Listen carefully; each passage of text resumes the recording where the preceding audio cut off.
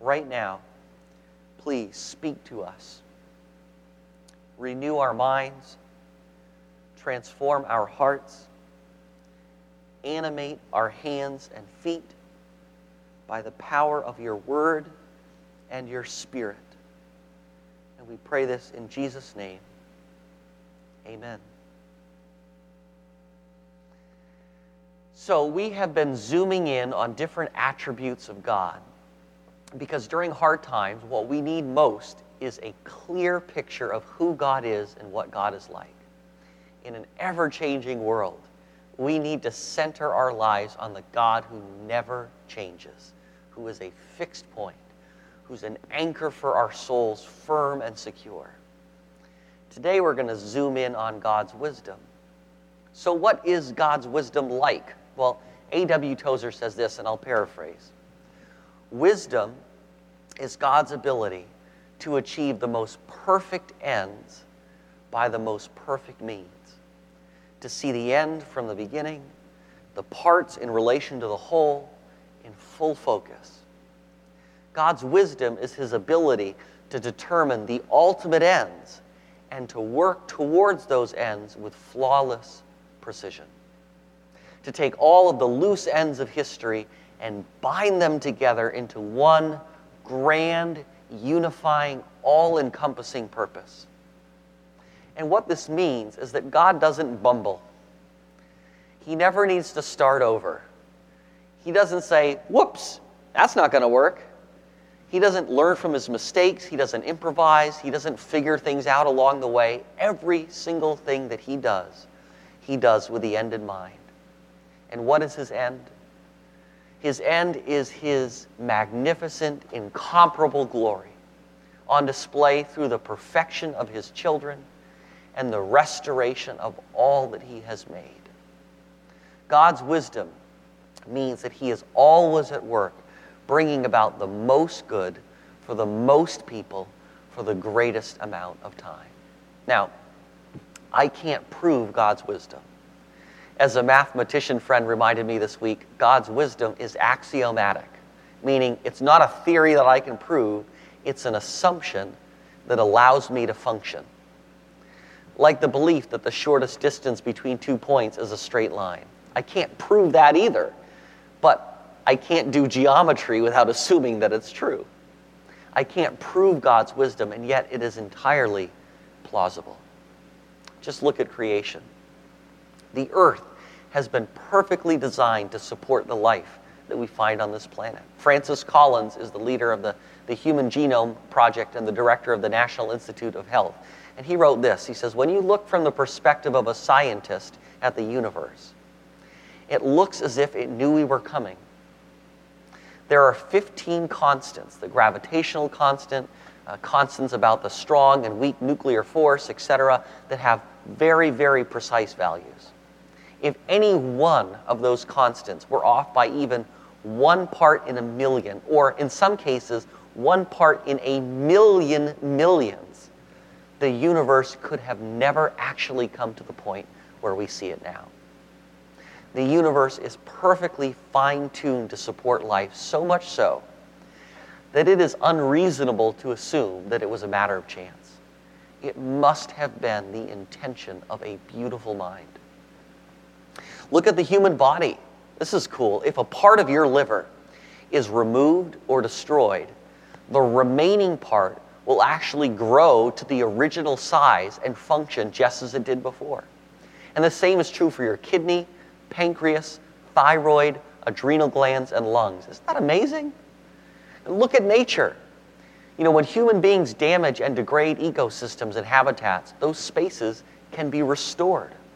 Forests devastated by fires can regenerate over time. Can you imagine what our world would look like if we didn't have a rain cycle? There would be no life on land. God thought of everything. He planned not just the ends, but the means, and he did it with flawless precision. Look at God's wisdom in redemption. God is holy, and therefore he can't tolerate sin. God is just, and therefore he must punish sin.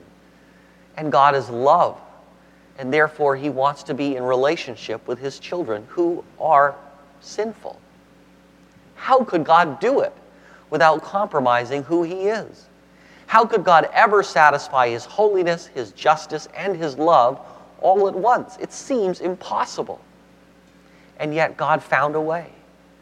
In his great wisdom, he sent his perfect Son to live the life we should have lived and to die the death we should have died. He put our sin on his shoulders so that on the cross, God's holiness, God's justice, and God's love were all three satisfied in one brilliant stroke with surgical precision. And at the same time, imagine this, God also managed to disarm the power of darkness, including death itself.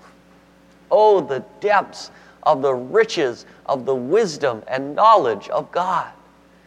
God's wisdom is his ability to achieve the most perfect ends by the most perfect means, to move all of history towards its glorious purposes, to keep all of his attributes in perfect balance, and to bring about the most good for the most people for the greatest amount of time.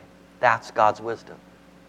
Now, theologians say that God's wisdom is one of his communicable attributes, which is just a fancy way of saying it's a part of God's character that he shares with us because he wants us to be wise too. So James chapter 1 says this, "Consider it pure joy, my brothers and sisters, whenever you face trials of many kinds, because you know that the testing of your faith produces perseverance. Let perseverance finish its work so that you may be mature and complete, not lacking anything. And if any of you lacks wisdom, you should ask God, who gives generously to all without finding fault, and it will be given to you." God is generous. He wants to make you wise. He's just waiting for you to ask. So, what is the purpose of the wisdom that God gives? Well, God gives us wisdom so that we can be faithful and fruitful in every circumstance we find ourselves. So that we can become mature and complete, not lacking anything. So that we can keep pursuing God's glory and not grow weary and lose heart. So that we can learn to see our trials against the backdrop of what God wants to do in us.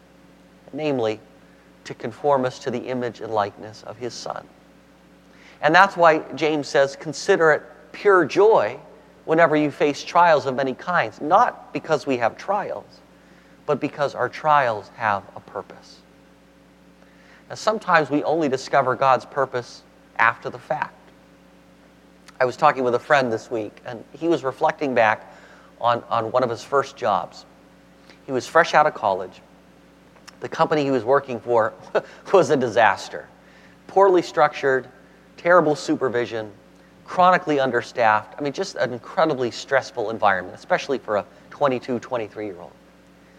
But he said to me, you know, that job threw so many things at me, and particularly in the beginning, I was just always overwhelmed, but it taught me a valuable lesson.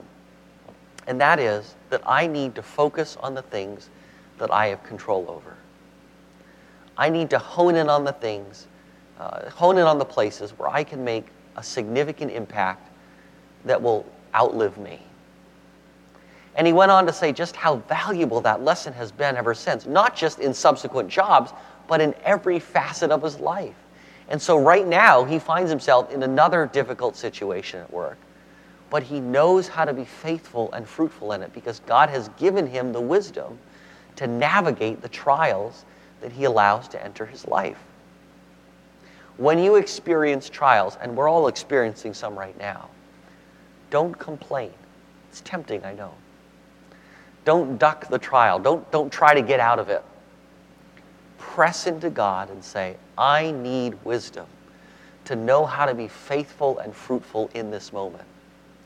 And I trust that in your wisdom, you will use this to make me mature and complete and to prepare me for what's next. I don't know what trials you're facing right now. I'm not going to pretend that they're pleasant.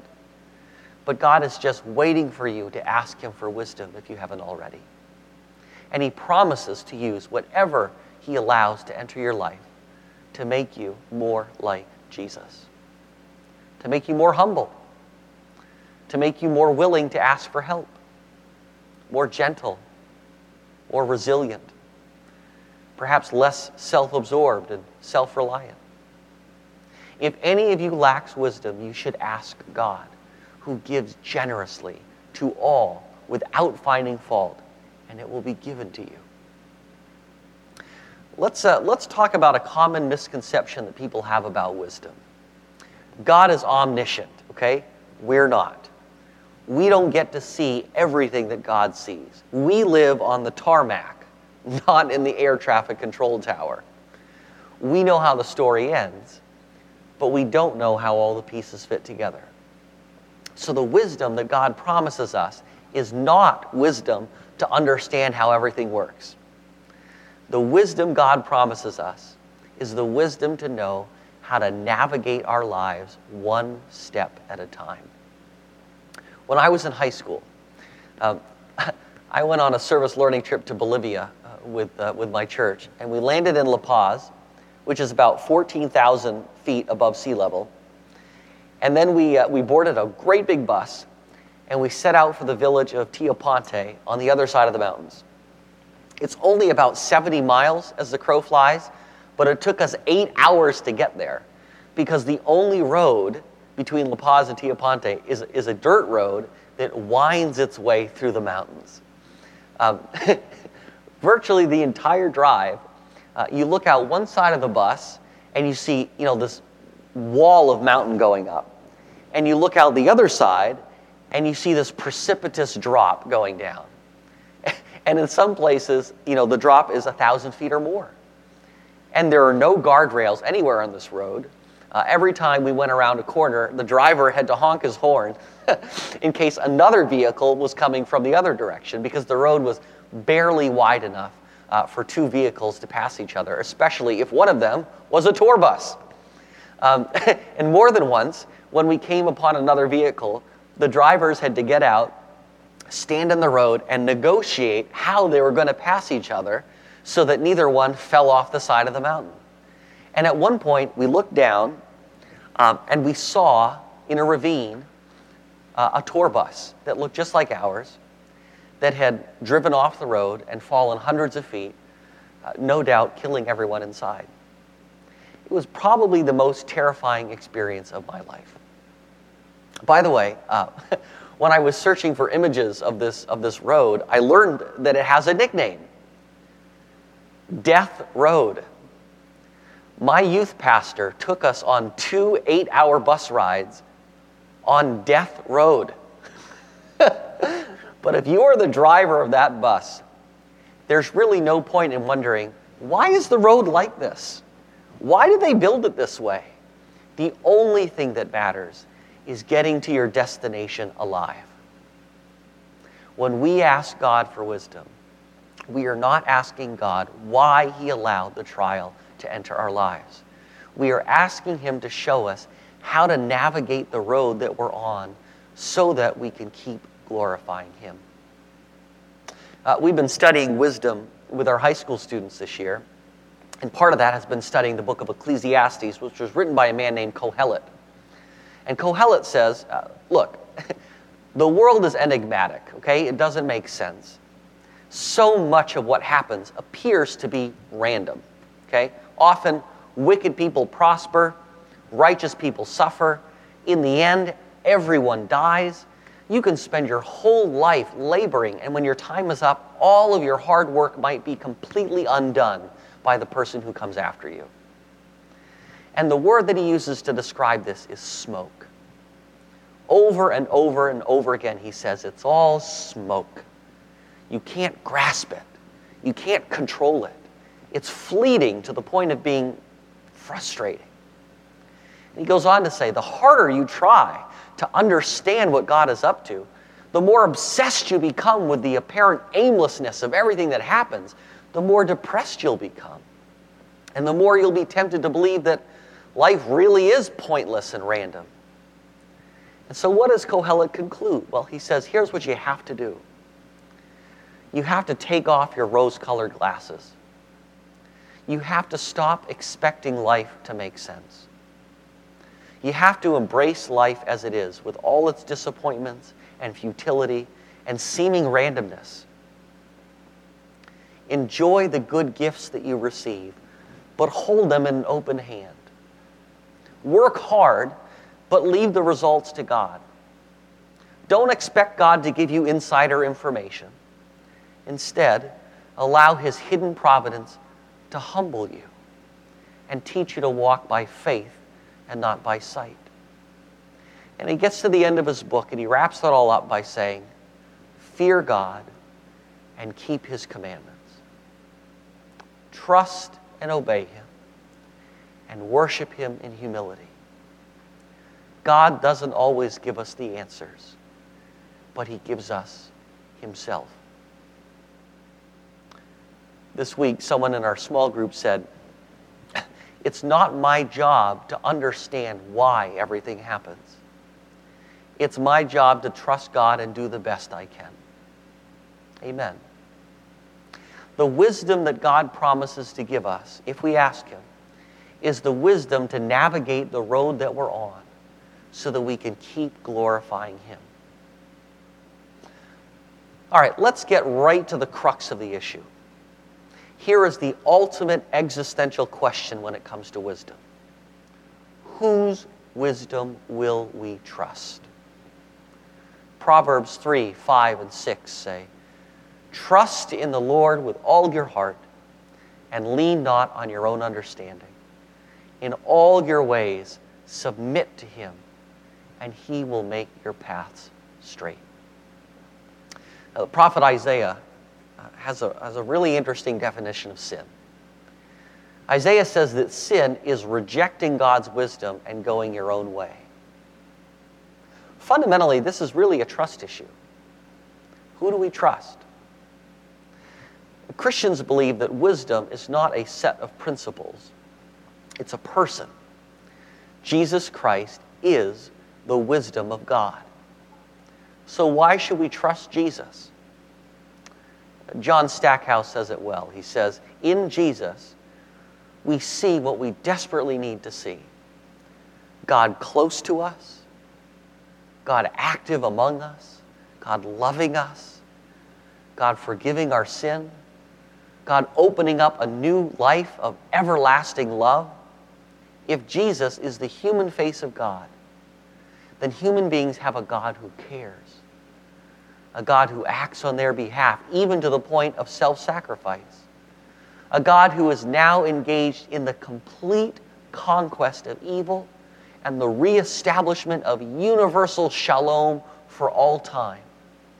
If Jesus is truly God revealed, then we can trust God in spite of all the evil around us and inside of us. We can trust God both when we understand in part and when we don't have a clue. Trust in the Lord with all your heart and lean not on your own understanding. In all your ways submit to Him, and He will make your path straight. That's the Christian life right there. Trusting Jesus' wisdom rather than our own.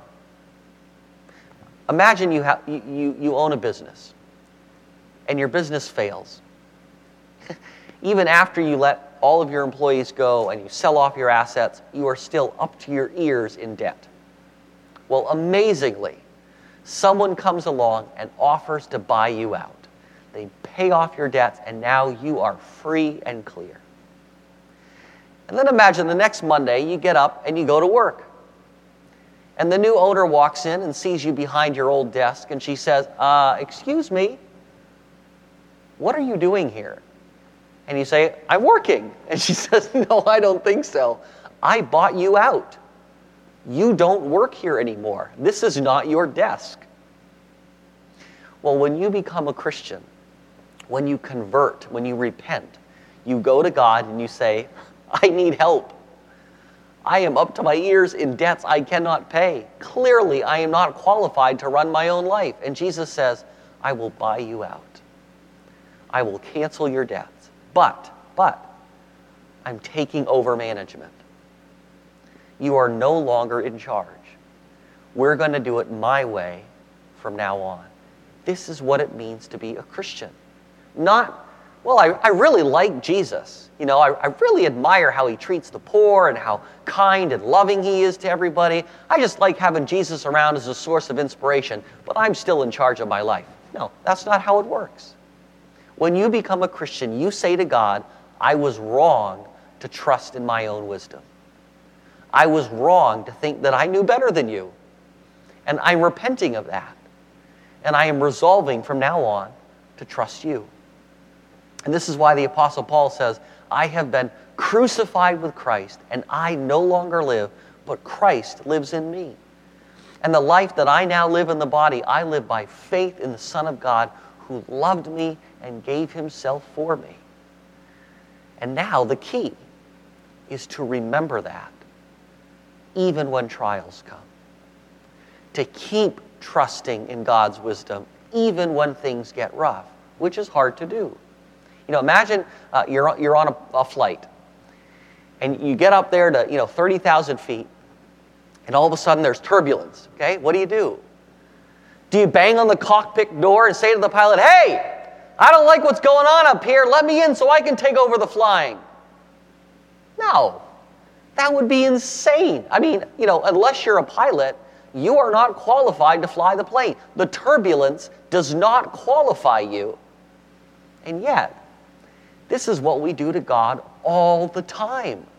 We experience some turbulence and we say to God, "Hey, I don't like the way things are going. I'm taking the controls from now on." Well, guess what? We're even less qualified to run our own lives than we are to fly the plane. Trust in the Lord with all your heart and lean not on your own understanding. In all of your ways, submit to him, and he will make your paths straight. Jesus said, "Blessed are the poor in spirit, for theirs is the kingdom of heaven." Do you know what that means? It means that when we come to the end of ourselves, when we stop insisting on our own way, that's when God has room to work in our lives. The kingdom of heaven means that God is reigning, not us. We submit to God, not the other way around. And the good news is, God's reign, God's laws are not designed to cramp your style. They're designed to help you to flourish, but it's a trust issue. Trust in the Lord with all your heart and lean not on your own understanding. In all of your ways, submit to him, and he will make your path straight. Jesus is a lot of things.